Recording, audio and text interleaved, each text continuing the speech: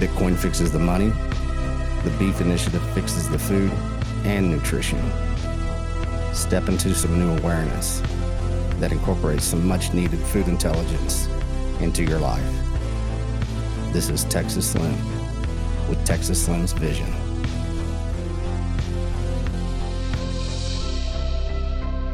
Hey guys, Texas Slim here. It's Monday. It's around 11 o'clock Central Time. We're back with Texas Slim's Vision. And we're going to be moving forward today with a very good podcast guest. And it's, I'll tell you in a minute. But what I want to tell you first is that we are podcasting 2.0. We can stream sats now. We can stack sats. We can boost. We can all kind of decentralize our communications thanks to Adam Curry. Thanks to Mr. Robot for getting it set up and working with Adam Curry. For you guys out there, if you stream sats, hey, I'll mention you online. Let's get started from this. Last week is we've got at Nomad Joe, love me some beef. Thanks, man. Then we got Dick Tahoshi, great show. We've got Joel W. Previous boost about Bison was just mentioning it. Then I hear Bitcoin and Bison at the end. Well, guess what? We've got some Bison coming into the story of the Beef Initiative, and I had some pretty good developments this past weekend. At Joel again, hey, thanks again, guys. We've got some sats coming in. We've got a lot of people starting to pay attention to podcasting 2.0. The only ad you'll ever hear from Texas Slim's Vision is basically out of my mouth and what we've recorded for the people that we are in partnership with. So keep it going. Texas Slim's Vision is crowdsourced. It's open source. So appreciate it. You guys share the wealth. Today we've got, of course, Mike Hobart, the Mike Hobart. A lot of you guys know him on Twitter. He does a lot of research and analysis. We've known each other for a long time, over a year now. We've been kind of corresponding back and forth through our evolution into our expertise. Mike, how are you doing today?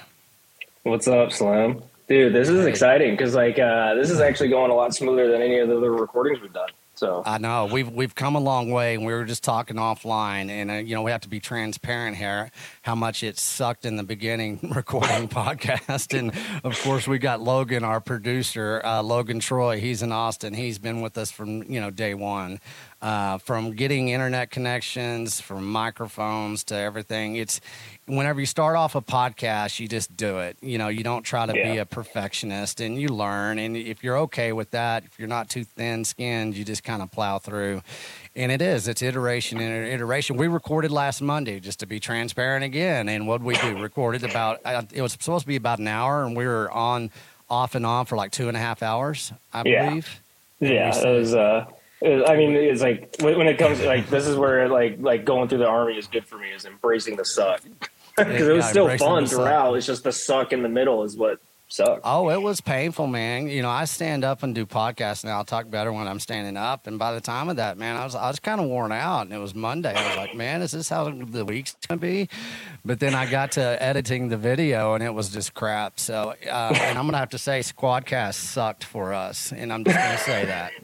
Because it's true, and they haven't been good to us as far as podcasting. We tried for about 6 months, but now we're using a different platform. But anyways, let's try this again. How was your weekend?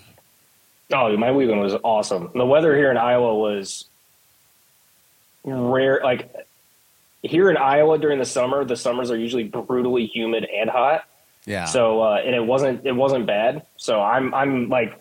The last couple of years, considering what's been going on in the world, I've been taking every blessing I can get and trying to get the most out of it. So it was beautiful here. So my weekend was awesome. I just spent time reading and then talking with people, with a bunch of the plebes on Spaces. Yeah. Yeah, you do a good job on there, and you've gotten to where you're kind of well known now, and it's definitely deserved. I mean, it's hard to do what you do. I mean, you work full time now. Let's let everybody know what you're doing these days, because in the beginning you were doing something different. Now you've evolved into something. It's kind of turning into a good package and kind of a good path forward for you. No, kind of a good package, I would have to say, is putting it mildly. So I'm the communications and marketing manager for Great American Mining, and those guys are. I've been in the position for a couple months now, basically since the Miami Bitcoin conference, and it's been awesome. So there's not a single thing I could complain about. So if you guys see, there's a chance if you see a tweet from the GAM account, it might be me. It's probably me. especially if it's talking about American patriotism and stuff like that. Right. Well, whenever we went to Miami, I mean, I wasn't going to go to Miami, and I got asked to speak there at a site at the Plan B with Katie and Jessica, and then you said, "Hey, man, I've got an Airbnb. You just want to crash here?" And so it really helped out. Once again, man, it was value for value. Everybody just kind of helps everybody out in this world. And that's what's so interesting. I was having a thought the other day. I was like, man, my whole life I've met a lot of people. I've had a lot of great friends, a lot of acquaintances. But the last 2 years, the amount of quality of people that I've met I can't explain it enough. And it's all because of this same desire and yearning to learn more about Bitcoin and to really start learning and how to facilitate a decentralized kind of mindset and a decentralized life to where, we feel more empowered as far as individuals. So yeah. I want to say thank you for, lodging me in Miami. That was a good time. We had some great conversations. Oh, and, yeah. We kind of brainstormed a little bit and kind of strategized. And, here we are today. And a lot of the stuff that you and I have been talking about the last year, here we are. And, this time last year, I was on harvest up in North Dakota. And I was seeing things that I knew was going to come fruition this year, and here we are. You sent out a tweet this morning, and it was about a big old dust storm, and a lot of people don't understand the causes of those and where we are. And being in the agricultural space that I am, ranching space, my ancestors, those dust storms are just not something that just happens. It is a product of environment, a product of weather, a product of man-made. They're man-made disasters in so many ways. So let's talk about, why did you choose to send out that tweet today? And you kind of go into your story about it because you're from the Midwest. You're from, the breadbasket. So let's educate a little bit and kind of we'll go down that rabbit hole of weather, climate, agriculture, and what we're both doing together. Well, so the cool part about all this is that, before I got into Bitcoin and before I even started having conversations with you, Slim, I was pretty ignorant to how deep problems went in the agricultural industry. Cause I was coming from the side of basically oil and gas. And then also from my exercise science background, cause before I even got started, with GAM or in the Bitcoin space, I got my degree for exercise science. And so I was approaching all the health problems and everything from just that angle of cause the US population is 40% overweight at a minimum or something like that. And so you and I got to talking together about just how poor the American diet is and how poor quality all the food is and everything. But then you were the one that turned me on to the problem with fertilizers and pesticides and herbicides and how radically inefficient and unhealthy it is just for the environment itself. So I have to credit you to that. And then that's where I really started going down the rabbit hole of trying to understand soil health and everything. And that gets into some really cool stuff when I got into the research after you kind of tripped my trigger on that one, because the easy comparison is to go back straight to the Great Depression and look at the Dust Bowl back then. But then, just for simplicity's sake, one of the biggest reasons that the Dust Bowl kicked off was because of the Great Depression and the economic and macroeconomic environment. Farmers were getting driven basically to extremes for monocropping to try and just jack up the yield so they could get, food out to and try and hamper the costs and the inflation. But the problem is that when you do that for too long with monocropping, it just siphons all the health and the nutrients out of the soil. And when you do that, then you don't have the mycorrhizal environment underneath the surface of the soil that's helping keep all the density. It's helping retain all the water. It's supporting all the root networks for the plants and vegetation and foliage and everything, regardless of whether it's the crops or not. And when that happens, then the soil it goes from soil to dirt essentially at that point, right? Because when you don't have any of the nutrient density value or the water density value to the soil is no longer what soil is. It's just dirt. And then dirt is what gets dried up and blown around. And then that's when you get to the dust storms and everything.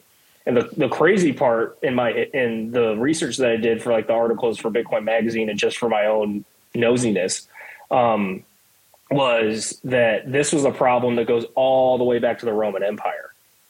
Like philosophers of that time frame, I can't remember if I'm awful with time frames with individuals, but it was either Aristotle or Socrates or one of the big thinkers that identified that the Roman Empire was precisely doing that. They were pushing the farmers to farm too hard, too fast. They destroyed the soil quality and the health to the point of where they couldn't keep up with the demands of the empire. And then when that happens, because like a lot of people understand that the Roman Empire, one of the reasons it collapsed was, bread and circuses, like keeping people like distracted and fat. But when you run out of the capability to give them free bread, which is what the Roman Empire was doing, everybody starts to get hungry, everybody starts to get mad, and then things go haywire pretty quickly. And then because you kind of like place like where we are now, like here, right? And then the Great Depression here, and then the Roman Empire here. And like the last two are not good outcomes, right? And then you look at where we are now, and like there's a lot of parallels that don't scream excitement. That's how I'll put it. Well, they don't scream excitement. The similarities are, what people don't understand. Everybody does not realize that history, might not repeat itself, but it sure does rhyme. And we always think that we have this sense of entitlement that we're not going to have to battle the type of suffering and the type of outcomes that had happened before us.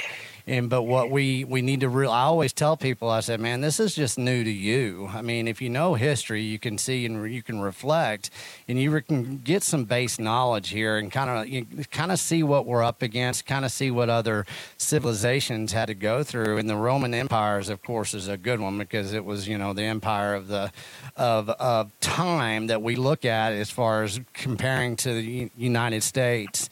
Going back to that, I knew in the beginning that I had to start with the sources of the seed of the issue.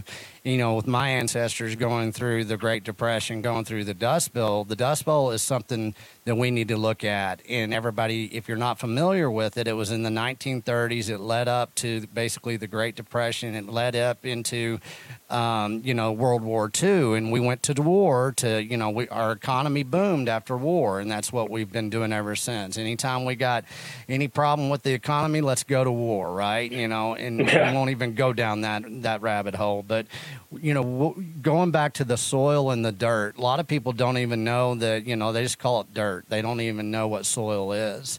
But during the Dust Bowl, they tilled up way too much of the Midwest. And, my grandfather was a little over 100 miles from the epicenter of the Dust Bowl. And what they did is they destroyed the soil so much, and we went through a big 10-year drought. And especially in Texas, Oklahoma, Kansas, the Midwest was very hard hit. It did not rain. And then the winds actually blow very strong through West Texas and those parts of Oklahoma. So you get this perfect storm that creates these massive walls of dirt. And it takes the topsoil and it puts it somewhere else. And, it's a migration of our agriculture that happened. And that's when the United States Agricultural Department actually grew during that time. And they had to come in, and we started going down a path that has led us here within the USDA, within U.S. agriculture, within so many things when it comes to food, that there are some similarities that people need to start paying attention to. And if you understand agriculture where it is, a lot of people are very aware that we only have basically 40 harvests left. And basically what that means is there's 2 harvests a year. We got basically 20 years of good soil, maybe good soil. But, since 1971, our soil has gone to crap, and we need to look at it. And a lot of people are starting to pay attention to soil health. What they're not paying attention to is that this global food industrial shift that we're going through right now is to cover up some lies and some deceptions that has happened since 1971. And we started living and breathing and eating based on the permission of chemical companies. And, Yeah. you know, it's not a judgment against anybody that's in the business. I came from agriculture. A lot of my best friends came from agriculture. They use pesticides, herbicides. It's just part of the system. Well, that system has been exposed, and there's people starting to reach out about it. So we're tying it into health, and that's where you came from. So let's get into the health side of things, because I think a lot of people are really starting to reflect on that. Yeah. So there's a lot of problems with health, especially in American health. One of the biggest one, which will be the easiest one that I can touch on, would be just like nobody's active anymore. Like particularly going back to the Great Depression or like the 40s even, most of the labor market was generally pretty laborious.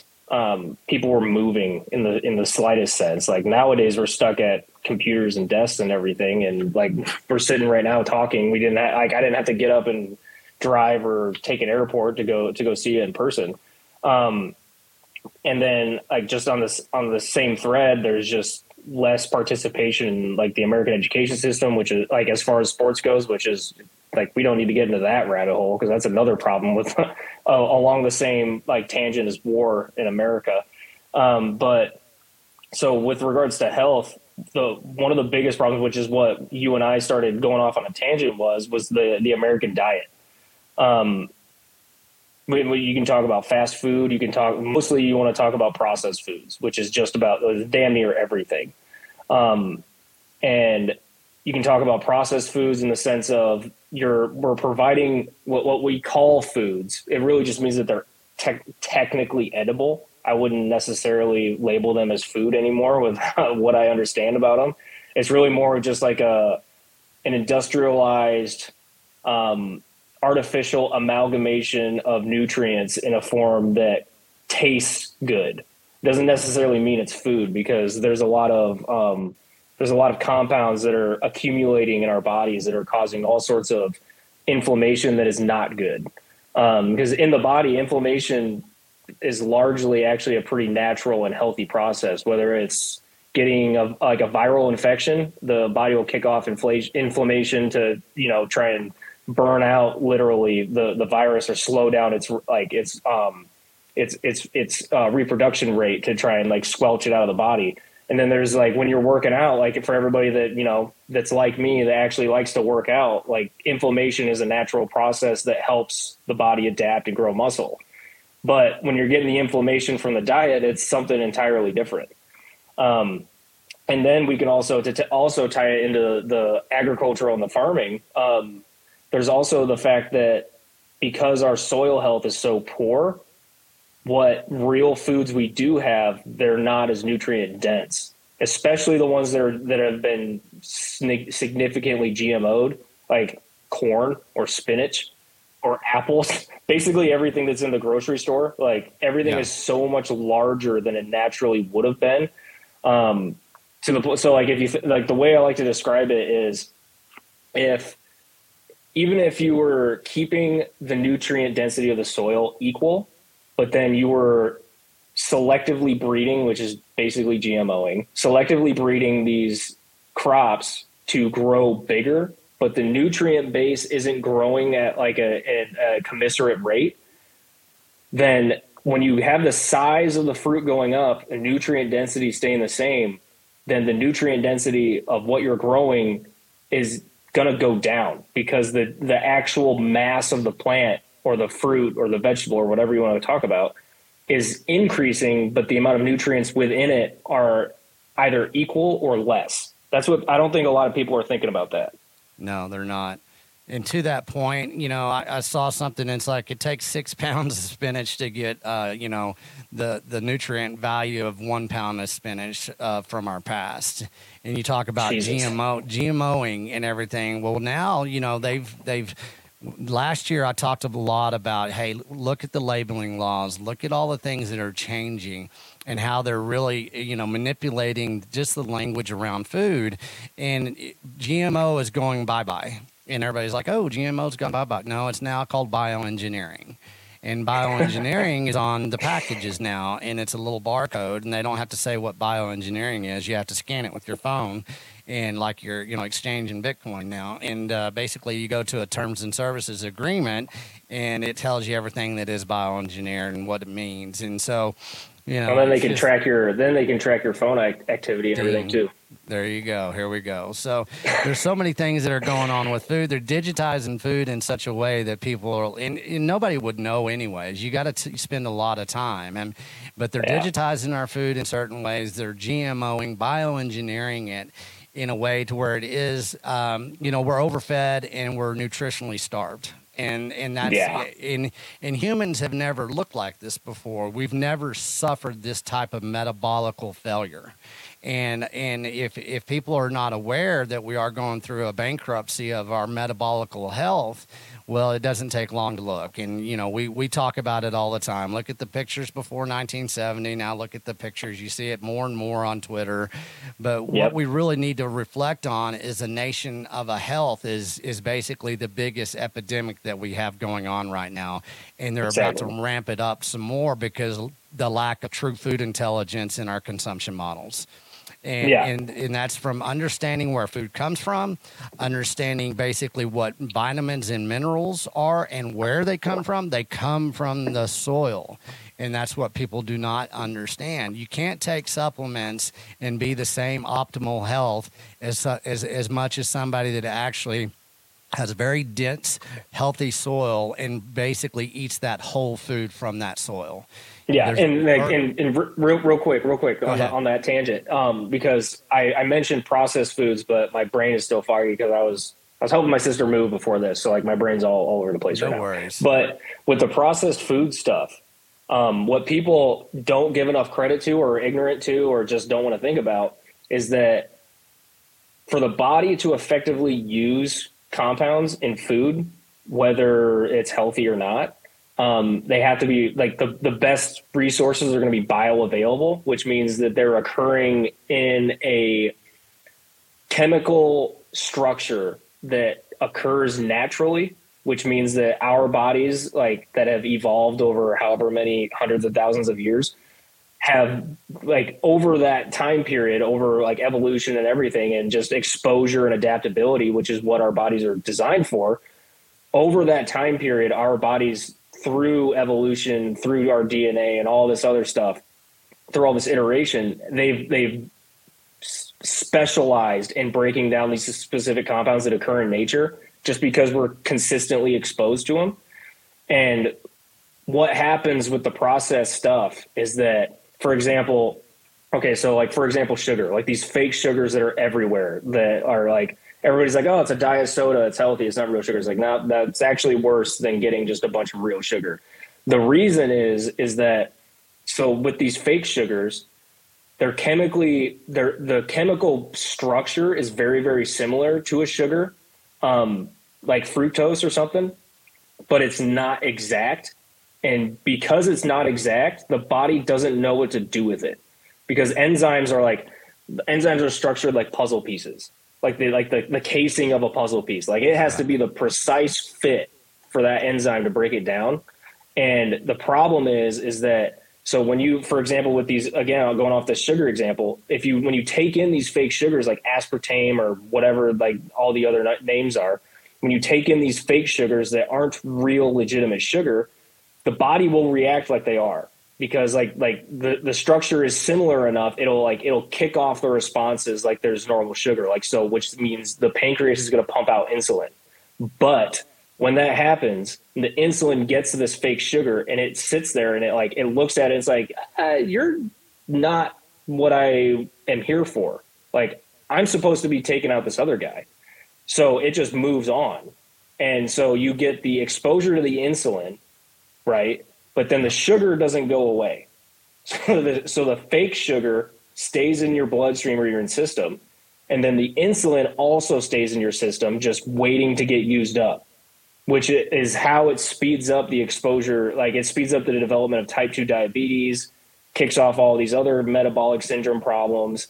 And then you start to get inflammation, which also can kick off, because like one thing that cancer specifically feeds off of is sugar. Mm-hmm. And that's why you're starting to see just like up and to the right, like, well, used to be like the Bitcoin price, just up and to the right. Like it's just not stopping within the American population. And from the pictures that I've been seeing, is it's spreading to Britain and some of Europe now too. Yeah, you can go back to 1971 and look at that chart with the debasement of the dollar and the debasement of our health. And you can look at diabetes, you can look at heart disease, you can look at cancer. There's a hockey stick there that just follows, the same debasement. Flip the debasement goes down, of course, but but you can flip it and you can see the correlation for sure. And that was the Harvest of Deception article, is like, hey, this is what's really happened and this is how it's happened. And, moving forward, back then, what happened is that they debased the United States dollar, went off the gold standard. Okay, within food, what they had to do was they had to create some fake value of our food supply. And that's whenever you started coming out with the fake seed oils, the fake sugars, fake commodities that they make a lot of money with that they can interject into, certain food products. Canola oil, high fructose corn syrup. Those are two major ones. Soybeans.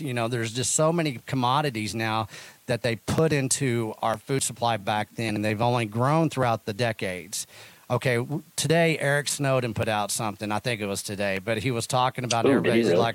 He's like, no, everybody's going to, and I've been saying this for over a year, and everybody's like, I'm not going to eat that fake burger. I'm not going to eat that fake steak. And I say, you're missing the point. That fake burger and fake steak is the distraction. What they're going to do is they're going to basically create many new fake proteins. And that's what they're doing. And they're going to make them in the name of climate change, and that you're going to save the planet because the carbon, the cow is now a carbon hazard.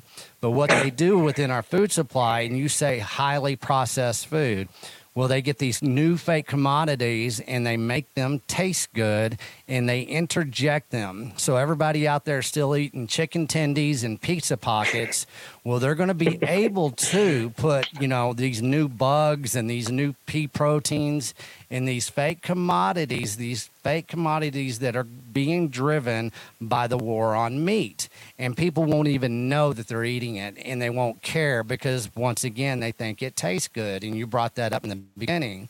Well, I want to point out to somebody, if everybody wants to know why you think things taste good, look up Royal DSM. And guess where they're out of? They're out of the Netherlands.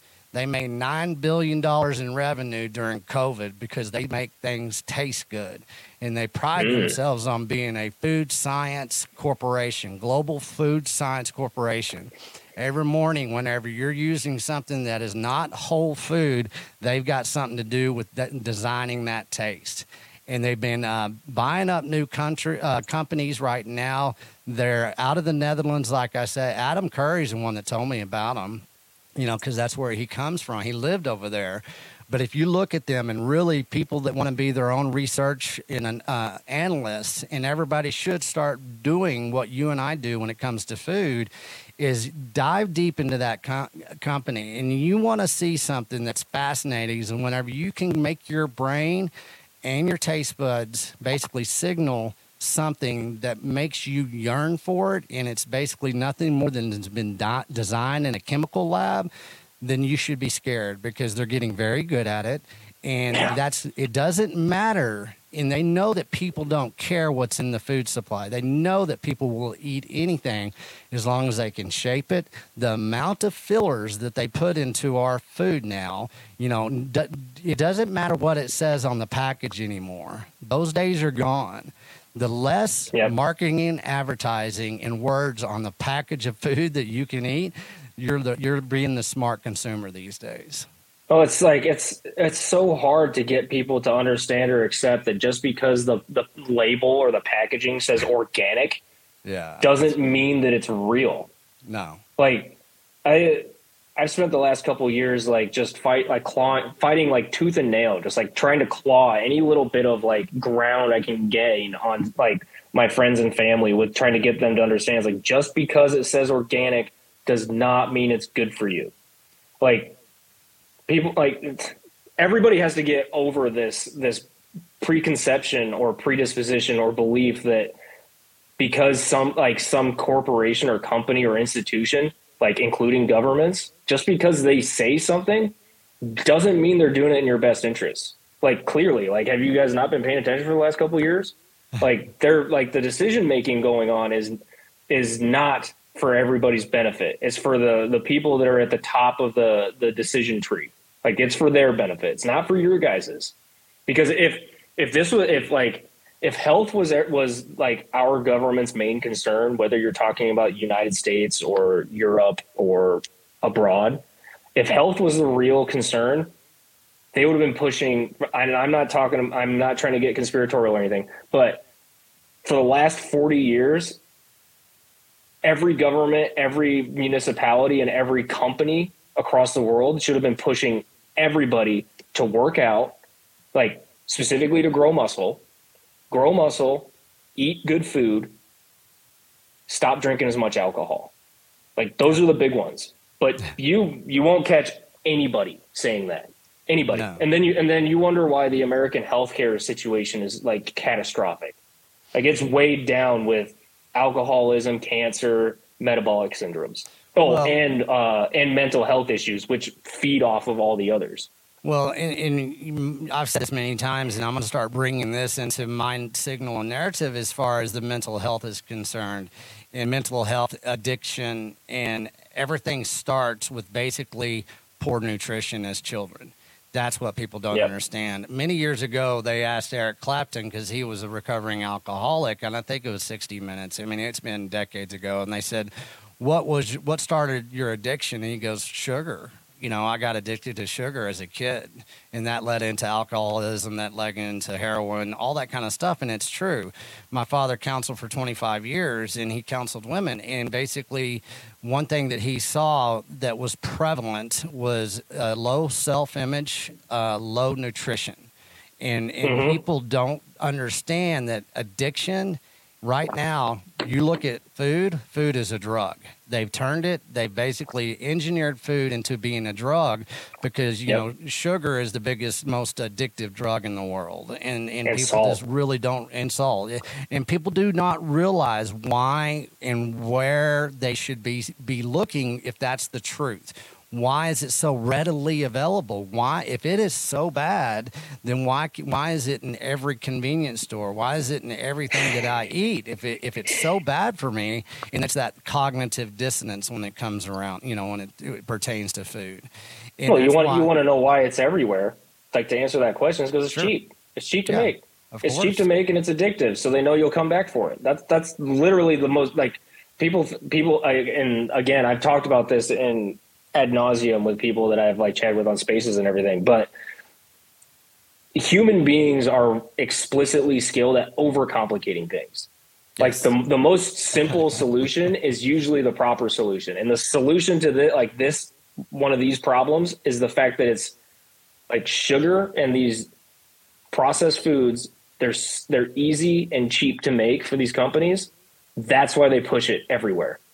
That's why. That's all you need to know. That's the reason. And let's put it. And why is that? Well, we look at food and we commoditize food. We subsidize food.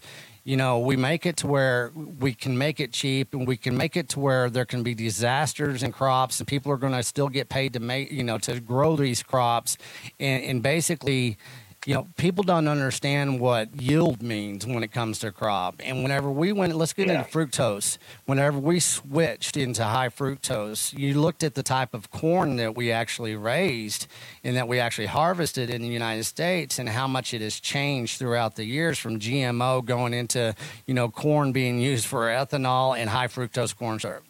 And which ethanol is bad for engines to begin with. Of course. I mean, it's another subsidy basically that happened.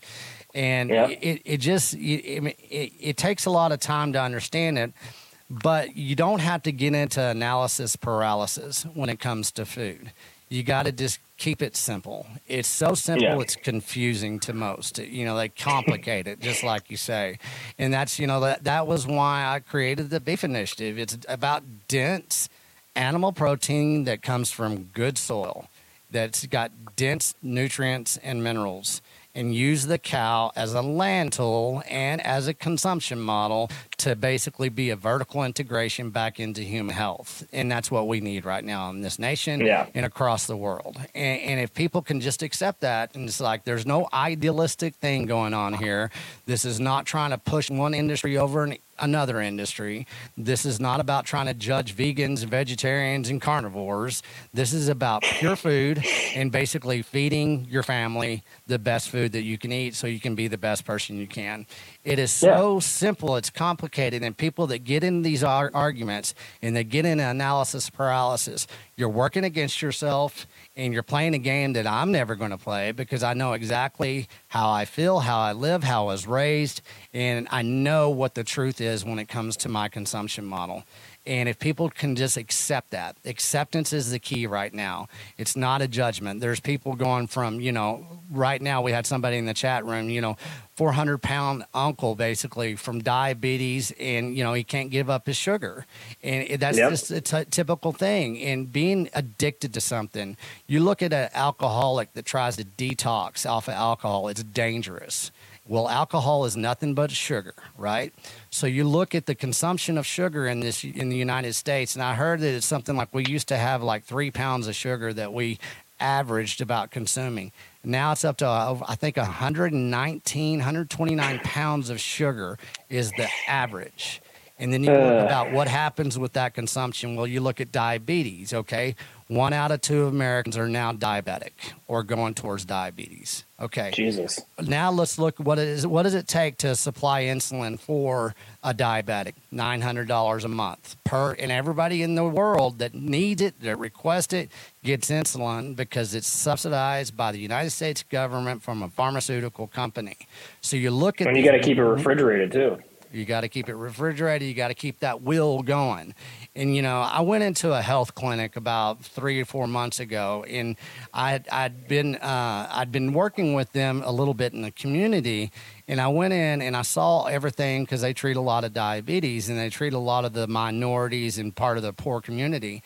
And they had the chart for diabetes and what you really need to do. Not one place, and this is a medical facility, not one place did it say decrease your intake of carbohydrates. Of course not. People don't even know what carbohydrates are and what truly every carbohydrate that they need to stay away from. And even saying that, how they build carbohydrates now to where you think it's healthy, going back to your grass or your organic. It doesn't matter what it says on the package anymore. Organic doesn't matter anymore. Grass-fed beef doesn't matter anymore. And unless you know who's producing your food, that's where you need to start. Find somebody who produces your food. Or free-range chickens. I think it's like a 4x4 pen is enough to count. Free range eggs, all that idealistic things that they play on, and no sugar added to your ice cream, no sugar added to your kids' juice. There's so many things that people just don't understand to circumvent around. So, we've identified a lot of problems, and we know what's going on the macro level.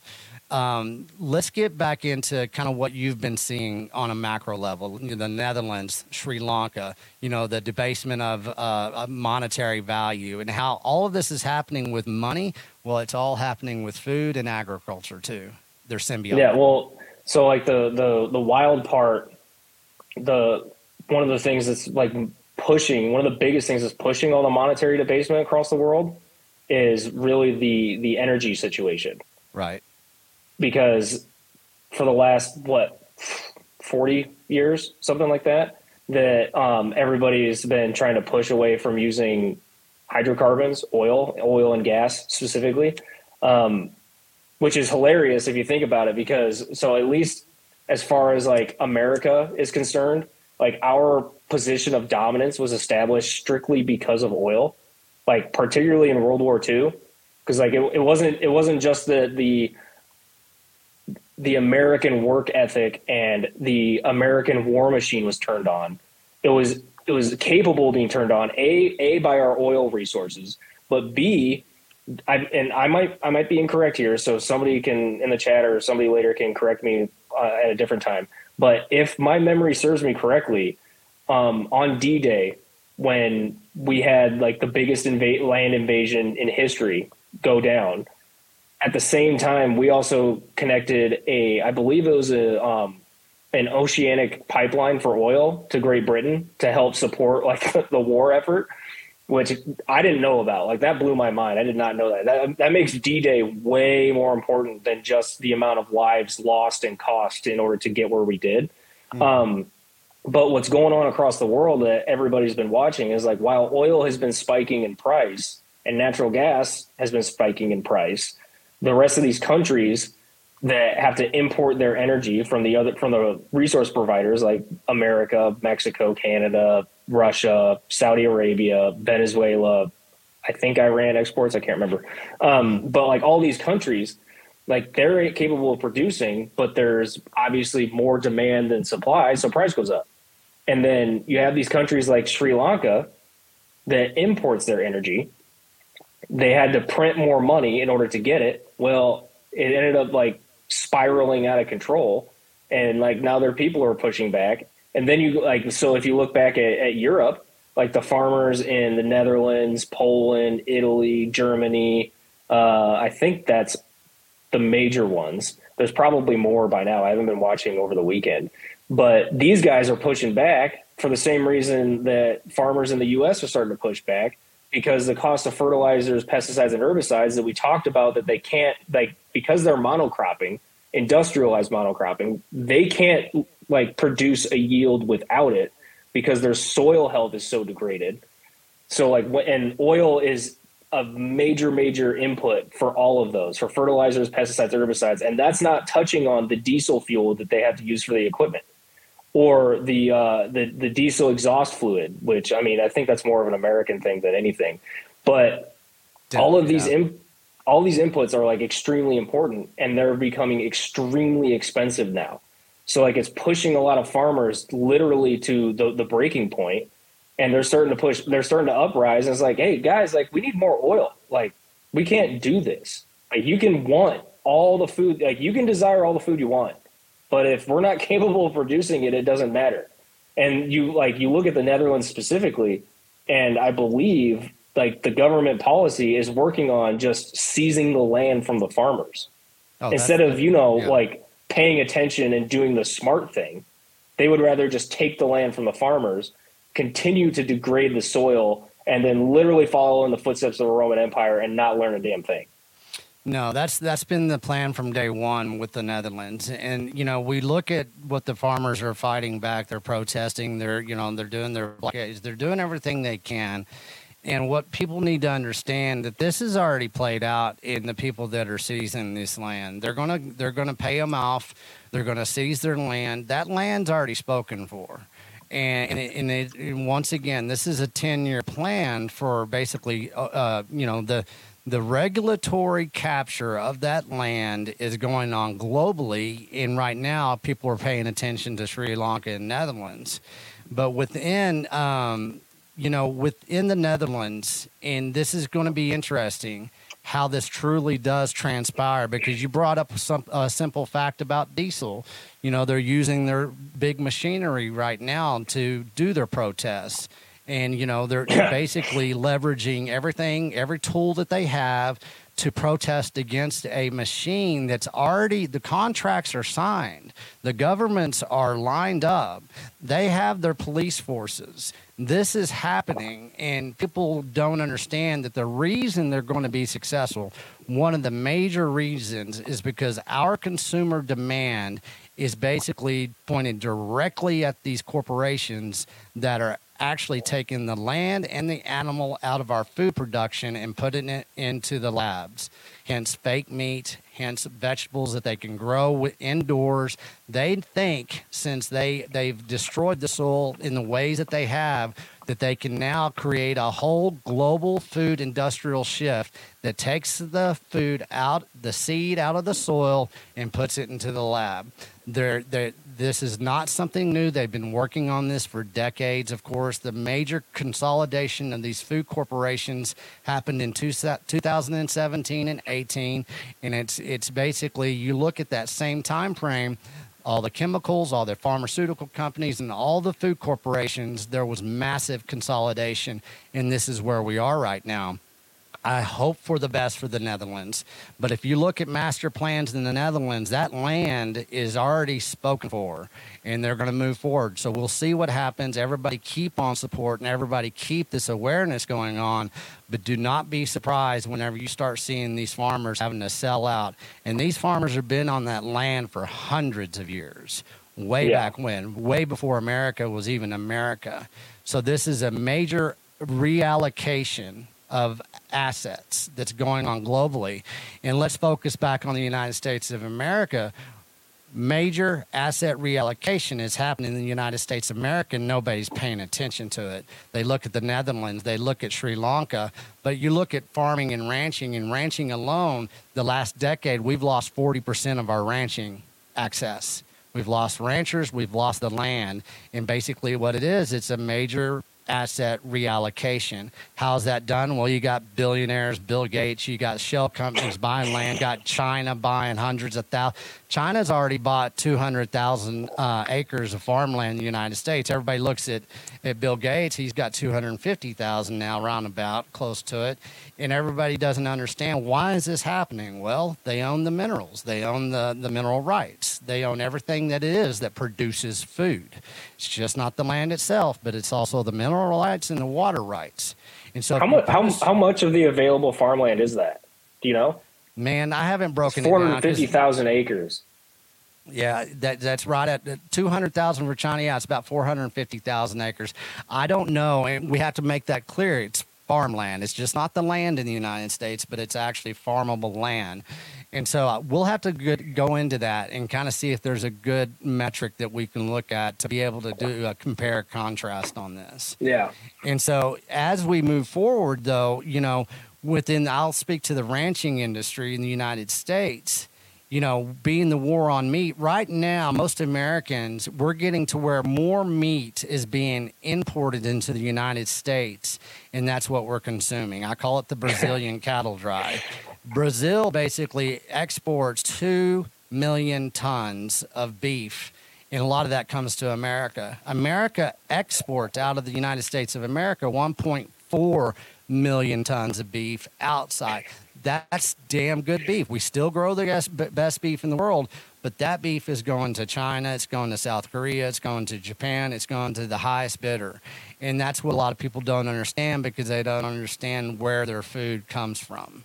And this is when I say, you know, the global food industrial shift, processing plants are being redesigned. You know, you look at all the ones that are being firebombed across the world now. They're doing it in the Netherlands against Bill Gates' fake meat factories. But what this is an industrial shift. And you look at an industrial shift, you look at, you know, whenever the steel industry, you look at the printing press. Those are industrial shifts that happen globally. Well, now food is the target. Well, you want to just briefly on the importation and exportation of food. Mm-hmm. So take the over-processed food that we talked about with the inflammatory response and all that stuff. Funny thing is, on top of like the metabolic syndromes and the cancers that we've already talked about, I believe, if I'm not mistaken, some of the health research that's come out in the last couple of years has determined that the autoimmune allergic responses to foods are inflammatory related. Mix that with how much of this food we are importing, coming from different geological locations that are going to have different ecosystems with different pollen. Yeah. And you start to kind of understand why there's such a prevalent rise in food allergies over the last couple decades. Like when people want to be looking at like trying to figure out why we're having all these health problems, start looking at the food. Like you'll start to understand pretty quickly.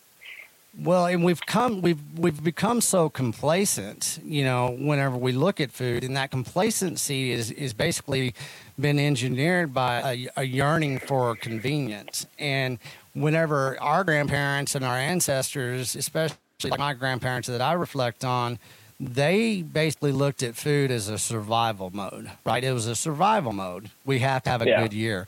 We have to think ahead. We have to raise our animals in the right way. We have to treat our soil the correct way. We have to be this so we can have a strong family. We have to feed our family, then we have to feed our community. And that's how we got to where we are. But mostly in 2022, people don't even know where we came from. And then that's actually a big net positive today for the individual to be able to go back and look at that and say, okay, well, I know the world is kind of screwed up right now, but what I can do, because it is daunting. I mean, you and I could sit here for 5 hours and we could take small little breaks and we would not even touch the surface of what's really going on right now. In my brain, I have to turn it off and I say, okay, well, I'm just going to keep it simple. And I'm just going to live like Granddad did. And so I'm going to figure it out. And that's what I've done with the Beef Initiative. And it's taking off in a way that, I hope for, and people are starting to pay attention. And I think with this signaling that's coming out, what's happening in the Netherlands, what's happening in all of Europe now is protesting, because they're afraid, that their land's going to be taken away. They're going to ESG everything. They're going to use climate change. All the lies that they basically have been able to generate. Well, us as individuals, especially us as Bitcoiners, us in agriculture, us in health and nutrition, we need people to understand it doesn't have to be that daunting. You don't have to participate. Your consumer demand needs to be shifted over to those people that want to feed you, not to the global corporations. And it's a small step in that direction. You don't have to do it overnight. But once you can start understanding that my consumer demand as an individual needs to be pointed into a different direction, that's a big step that it leaps and bounds and it works globally as it does locally. Yeah, you vote with your money and you vote with your time, and you vote with your attention. It's that simple. And so do we want to get into like the solutions to all this? Is that where we're going here? Yeah, that's what we need to do, because we understand there's problems. The world is evil right now. There's a lot of crap going on. A lot of people are living in fear, anxiety, bad health. Let's talk about solutions. That's the only thing I want to talk about from here on out, to the 2023 solutions. Because you and I could sit here and make money talking about the problems, and a lot of people do that, and that's all they do. They just regurgitate the problems over and over. But whenever I started the Beef Initiative, when I started Food Intelligence, I said, I'm not going to stay in the problem. I'm going to try to do a solution. Don't know if the solution is for everybody, but it works for me and everybody that's come into the Beef Initiative. So let's talk solutions. Let's talk solutions. So first one is going to be maybe not the easiest one, but the simplest one, and the easiest access anyway, is to just get moving. That's the first one. Like, people need to move. People need to move, and people need to understand and manage the circadian rhythm and sleep cycle, because those are massive. And we want to talk about mental health and stress and all this other stuff. It's like, if you're not getting good sleep, really nothing else matters. If you're not getting good, consistent sleep, everything else is going to be a lot harder on you, because you're not allowing your body that downtime to process all the autophagy that needs to go on, clear your brain out, literally, all that junk. But then once you get up for the day, you need to move. You need to go get your workout in. 30 minutes of moderate activity is the standard, 5 times a week. I'm more of the bodybuilding, CrossFit kind of powerlifting mentality. I would rather see people out there trying to lift heavy weights and struggle, because there's a lot of lessons you can get out of that. But the other solution, another part of the solution, is going to be what Great American Mining is doing. So one of these big ones I touched on briefly, the one of the baselines for all these problems across the world is energy and access to energy. And one of the biggest problems that you brought up with all the ESG stuff is that ESG and all this EV vehicle crap, it actually costs more in hydrocarbons oil. It costs more oil to make these products than it does just to use oil. So you've been had right there from the get-go. But then, so like, if that's true, then we need more oil, right? And if you guys have read Fossil Future, if you haven't, I recommend you do it. It gets a little redundant because Alex Epstein really tries to drive home and like clearly lays out the process of like his argument. But oil is the reason we are where we are today, because literally everything that you touch, at least in America and the developed world, literally everything you touch is made out of oil, or it's made with oil. If it's not directly made out of oil, it's made with oil and made with products made from oil. Yep. So if we are where we are today because of oil, then rationally thinking would mean that we need to utilize more oil to get better technologies and then get to that next level tier of like civilization, like nuclear, for example. Nuclear facilities have a lot of computers and a lot of cement. Both of them need a lot of oil. So we're going to need more oil output, more oil production, because we've also radically improved the refinement process and how efficiently we're using all these oil products. Because, for example, one of the easy ones, asphalt on the road, is like one of the crappiest byproducts of using oil and oil refinement. So we just drive on it. I'm not saying that it's a healthy or it's a good thing for the environment, but we've just gotten better. Like, that's an example of just using every single aspect of oil that we can. And if we need more oil production in order to improve the standards of living across the world, not just fix the problems in the US and in Europe and in Russia and all these other developed countries, like, we want to get everybody else on this planet up to like at least a standard of living that we have in America. Like whether it's South America, Central America, whether it's Africa, Southeast Asia, India, Middle East, like, it doesn't matter. We should all want everybody to like be able to enjoy the same levels of comfort than we do. We need more oil output. We need more oil production. And in order to do that, we need better incentive structures, not just the pumping of oil and being able to make money off a barrel of oil. Like Great American Mining, like so one of the interesting parts of pumping oil is you tend to get associated natural gas with it. And most pumping stations don't get enough associated natural gas with the process of pumping oil to justify either piping it out or liquefying it. Liquefying it is a very energy intensive process. It requires a lot of refrigeration and an obscene amount of filtration. Like, you have to get every molecule of water out of that so it doesn't freeze. And a lot of the oil producers of these pumping stations, like I said, they don't produce enough to justify. It's not economical to do either, because if you're going to pipe it, you obviously have to pay for the piping. And then you also have to have the pumping station or the compressor stations to make sure the pressure is maintained so you can pipe it however many hundreds of miles you need to. So most of these sites, they decide to just flare it because that's more environmentally friendly than just letting all the methane and the butane and propane and other associated compounds going with it. It's better than just throwing it up into the atmosphere, because while the climate change thing has been largely catastrophized, that's still bad. Like, you still don't want methane and all this other carbon dioxide and all these other things just thrown up into the atmosphere, because it's still bad. Regardless of the catastrophization that's been happening for the last couple of decades, you don't want that. So the cool thing about Great American Mining and what we're doing is we're taking that natural gas, instead of just burning it, which at best has a combustion rate of like 92%, it can get down to like 60% depending on the winds. Like out in North Dakota, like they'll have sustained consistent winds all day of like 50 miles an hour. Combustion rate isn't going to be that efficient at that point. So what we're doing is we're taking that associated natural gas, and instead of burning it, we're pumping it through an internal combustion engine generator. And that generator has an induction motor in it, which the generator is powering an induction motor. It spins and it produces electricity. So we're taking that electricity and we're mining Bitcoin off of it.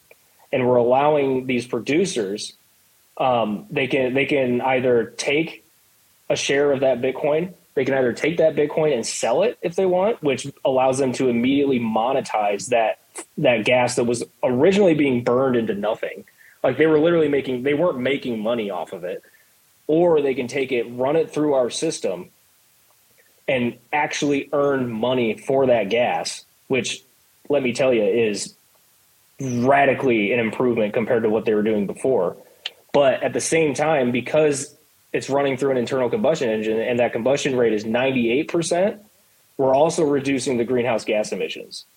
And one of the things that I'm working on quite a few essays that we're going to be pumping out through our website for Great American Mining here soon.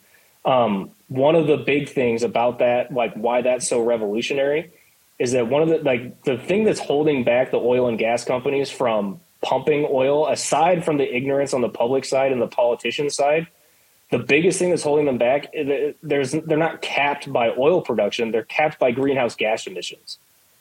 So if we're reducing the amount of greenhouse gas emissions that they're pushing out, then they can effectively increase their oil production output.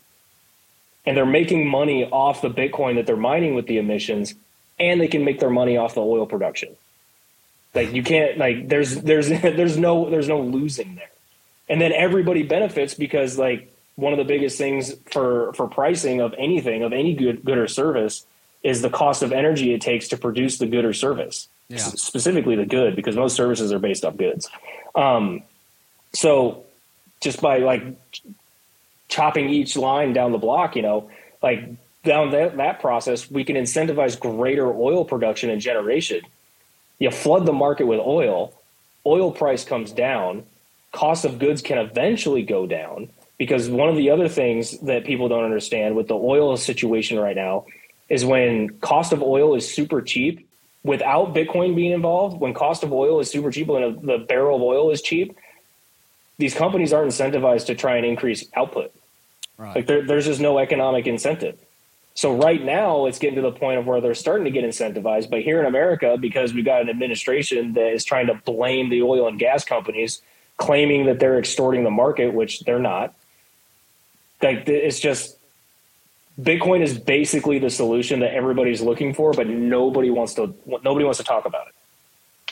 Well, I mean, that's the FUD, that we get daily being in the Bitcoin space, is that, this is definitely, once again, we're in an information war. And what you just said, as far as being a solution, it scares the crap out of the people that are trying to, really promote the climate change narrative across the world. Once again, the solution is so simple, it's complicated. And that's where it's going to get very important that what you and I are talking about today starts being spread out to everybody that has any type of access to be able to utilize like what Great American Mining is doing. The whole ethos of Great American Mining. Well, coming, from the ranching perspective of things, there's a lot of ranchers out there that have old gas wells. You have people in the Bitcoin space. You look at Marty up in Tennessee, what they're doing up in Tennessee. They're basically, instead of blow off now, they're mining Bitcoin off of natural gas, just kind of like what you said. But they're also growing soil because they have the land tools, they have cattle. So you have this energy well that I talk about, and it just feeds off itself. And, and you can mine the Bitcoin. And ranchers, that's what I'm really like, the Colorado conference that's happening this week, on Friday, kicking it off on Friday in Colorado. Wish I could be there. I know, man. It's going to be, I'm excited for this one. But we are going to go ahead. We're going to have audio, video. We're going to capture everything. We're going to create a content library so people will be able to see it, in time, when we cut it up. But what we're really doing in the Beef Initiative is we want the ranchers in the ranching community and the agricultural community across the United States to understand that mining is a solution to fight what's going on. And just think if they were able to, look at the state of Texas. In the Permian Basin alone, we have enough oil for over 200 to 400 years to supply the United States of America, without question. There's no oil shortage, and the amount of natural gas that basically you can look at is pretty much in the state of Texas. You want to talk about natural gas? I grew up smelling sulfur. It's everywhere. At certain places you go in Texas, it's just natural gas. And that's because of blow off. That's because of it's wasted. And there's so much leverage but required to be able to leverage everything as far as what you're working on, what Great American Mining is, we got to bring the education. And that's what we're ramping it up. We're even going to have a mining educational series within the initiative. Right now, we're just doing the why of Bitcoin and helping the ranchers understand the why of Bitcoin and how to get to self custody. Basically, we're going to do homeschooling and we're going to do mining. Those are the next three things that we're going to do. We're working with different companies like Foundation Devices. We're going to work with IBEX, and we're going to get a lot of people, and maybe you and I can kind of collaborate on the education about mining, so we can start getting it out there, because more and more people are starting to listen to these podcasts, and they're starting to say, "Oh, I see why they're talking about mining," and you put it very well. And once it gets out there, we're going to see a shift. As they do a shift, we're going to do a shift, and we're going to leverage as much as we can. So, that was a good explanation. And people need to look at mining as something that if you can't do it, you need to understand it at least. Yeah. So you can actually help fight for the reason and the narrative behind it, the ethos behind why mining is good for farmers, ranchers, for the United States, for oil production, anything that we can leverage from nuclear to oil to gas, whatever it is, we have to get louder about this, because once again, it's the solution. And they're one of the big things that you and I were really riffing about, particularly at the beginning of the year, was for the financial well-being of the farmers, particularly with Bitcoin. They don't have to mine. Like if they don't have a setup for mining, they that's fine. But they need to understand Bitcoin, because if our farmers are the ones that get taken advantage of most, which they are, if they get pushed even farther, like if we start seeing something close to the 70s, where like I think was his name Earl Butz, he tried to push. He pushed the whole go big or go home situation. If it gets to the point of where our farmers are economically pressured, financially pressured, which they are, because most of them, from my understanding, are swimming in debt. Most Americans don't understand that there is a possibility, or like there is a strategy for a centralized government and banking system to utilize what's called a bail-in. Yeah. Which is what happened with Cyprus back in 2011, I think, where their debt, they could no longer facilitate their debt burden, and they took money from their citizens. Like, as long as you had X amount in your bank account, they took 75% from you. Yeah. And if they do that to our farmers, dude, I would much rather, if that situation happened, that if every one of our farmers had 1 to 10% of their wealth in Bitcoin, so that couldn't happen to them, that would be phenomenal. Because regardless of the amount of debt that whether they need debt to facilitate the equipment for their livelihood or anything, if they don't have enough funds to at least feed their families, that's the problem. That is the problem. If we can't keep our farmers going, because out here in Iowa, it's not necessarily that a lot of these men and women are making a ton of money. They love it. They have a huge point of pride in providing the food for not only the country, but for the world, because Iowa corn goes international. It helps a lot, but at the same time, it is being co-opted to field the ethanol situation, which is really more of a problem than a solution. But they still feel pride because they feel like they're feeding the world. So I mean, Bitcoin is more important than everybody wants to give it its time and credit for. Well, in that the awareness of all the importance of Bitcoin and in the clarity of it all, it takes time. It is that education, but it basically is driven by one thing more than anything: suffering. Only time that change really happens is suffering, and we're about to go through some suffering. And I always say this: it's my little moniker, is you better be prepared to engineer your own suffering before the suffering gets engineered upon you. And that goes against, that goes with the ranchers, the farmers, us as individuals, us trying to help them out. Every individual, because within great suffering, you receive joy in kind if you do it right. But going back to what you said about Errol Butt. But let's look at what happened in the 70s. Okay, we had basically monocropping, go fence to fence or you're out of business. That's what happened, okay?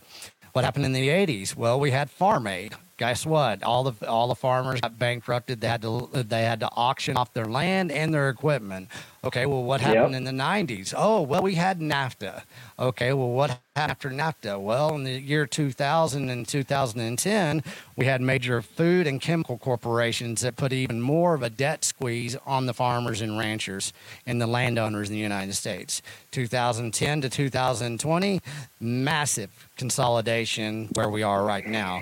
There's been a sequence of events that's happened every decade, and they didn't do it just because they wanted to, and that it's kind of, helping the world, feed the world. Guess what?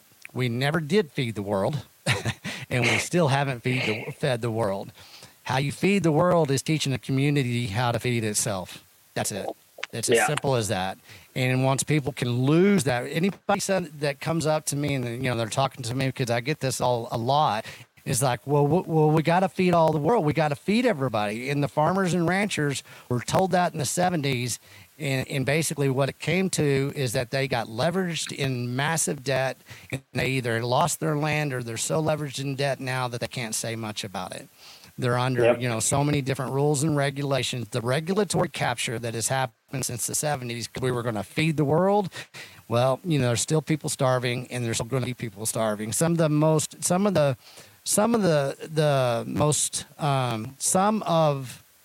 third world countries that we look at that we feel sorry for, they have better nutritional value than we do because they know how to feed themselves, and they do it from a local and a community standpoint.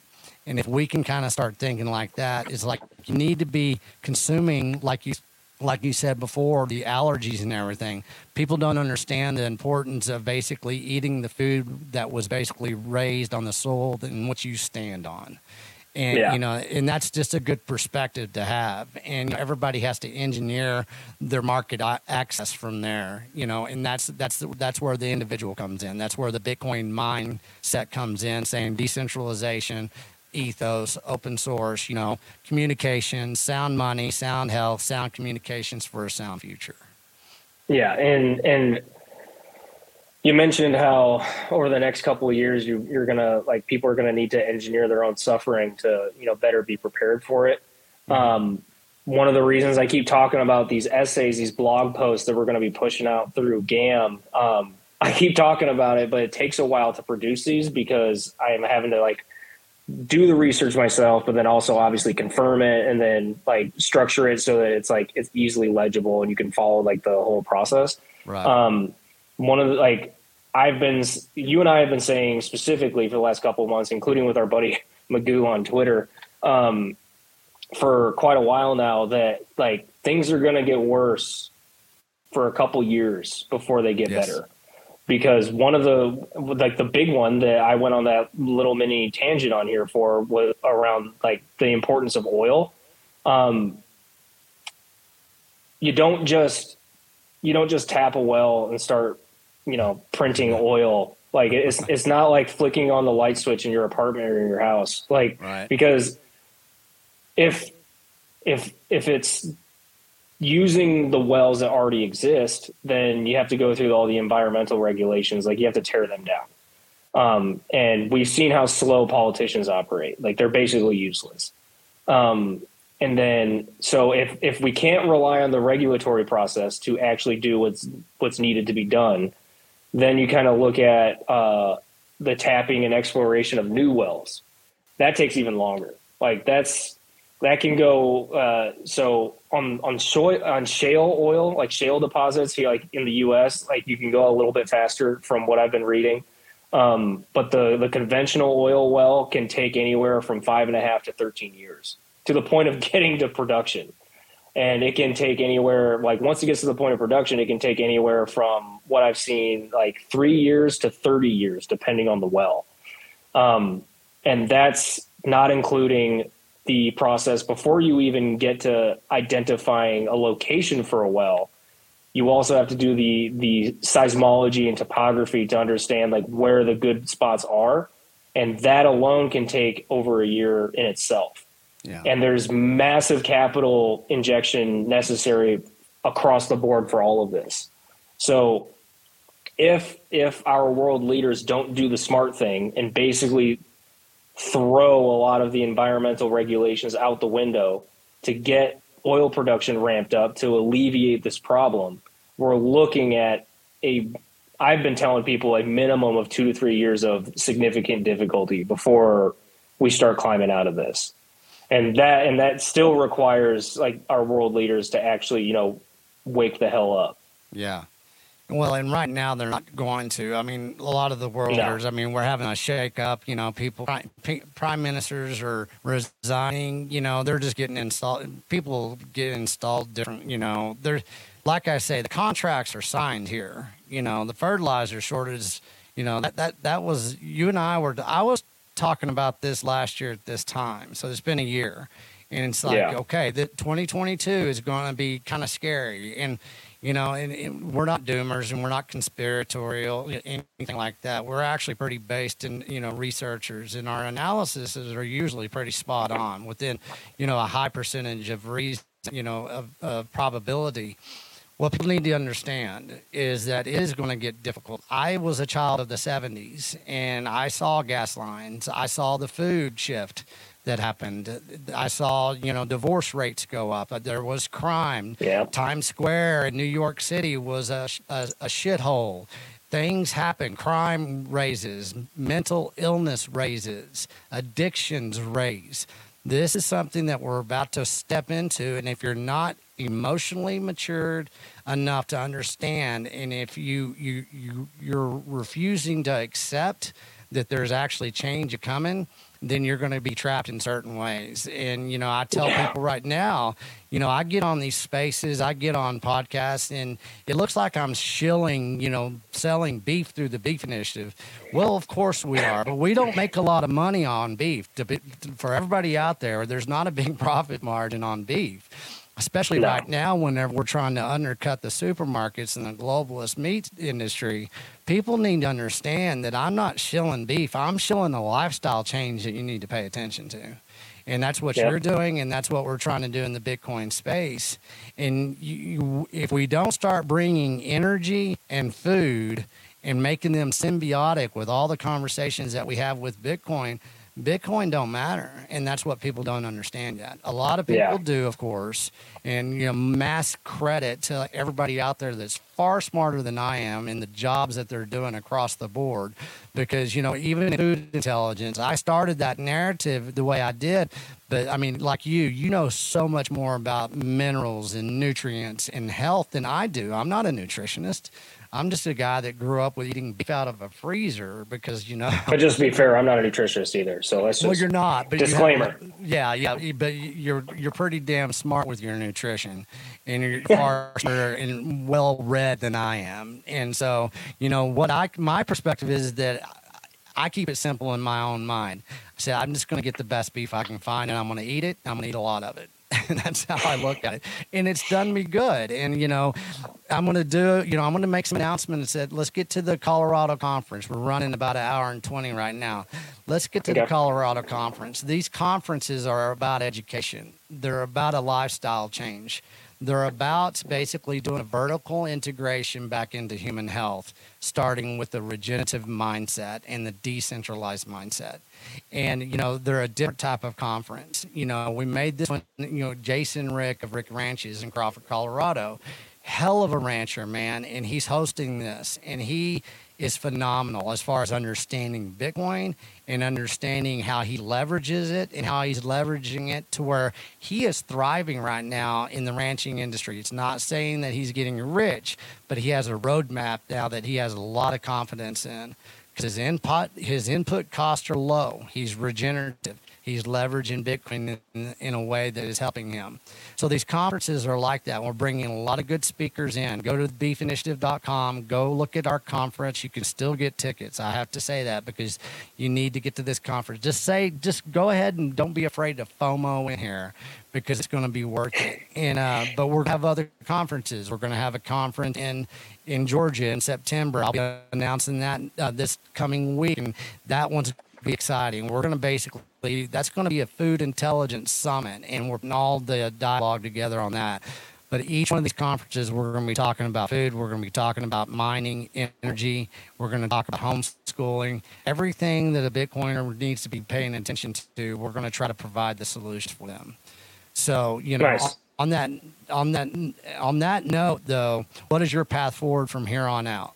What does your year look like now, as far as Great American Mining? Do y'all have some good plans moving forward? You guys get kind of knocked around a little bit. What's going on?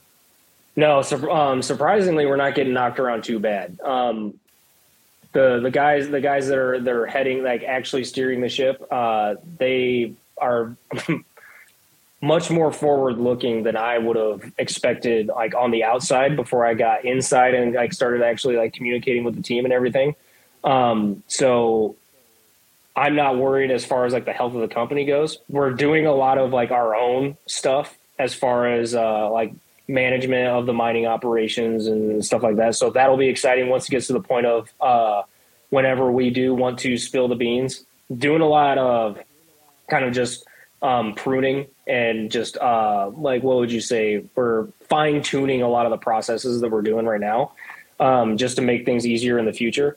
And then on top of that, obviously there's the essays and the blog posts to look forward to.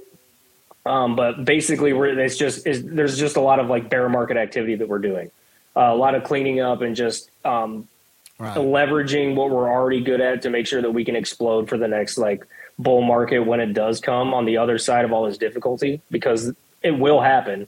It's not like like you talked about how we're not doomers. Like we're not doomers in the sense of like you and I, what we talk about, we're not like, none of this is going to continue into perpetuity.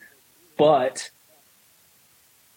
in order for us to like have the solution to get to the solutions that we talk about, we have to talk about this stuff. So as far as the company goes, like we're just looking to expand more. Like that's the big roadmap for us. We're looking to expand more. We're looking to talk to more energy producers. That's basically it. We're just keeping it simple. Like keep it simple, stupid. We're just trying to be the best of what we do, essentially. So I'm super excited for it. Anybody that wants to like get curious, the website would be gam.ai. So GAM.AI.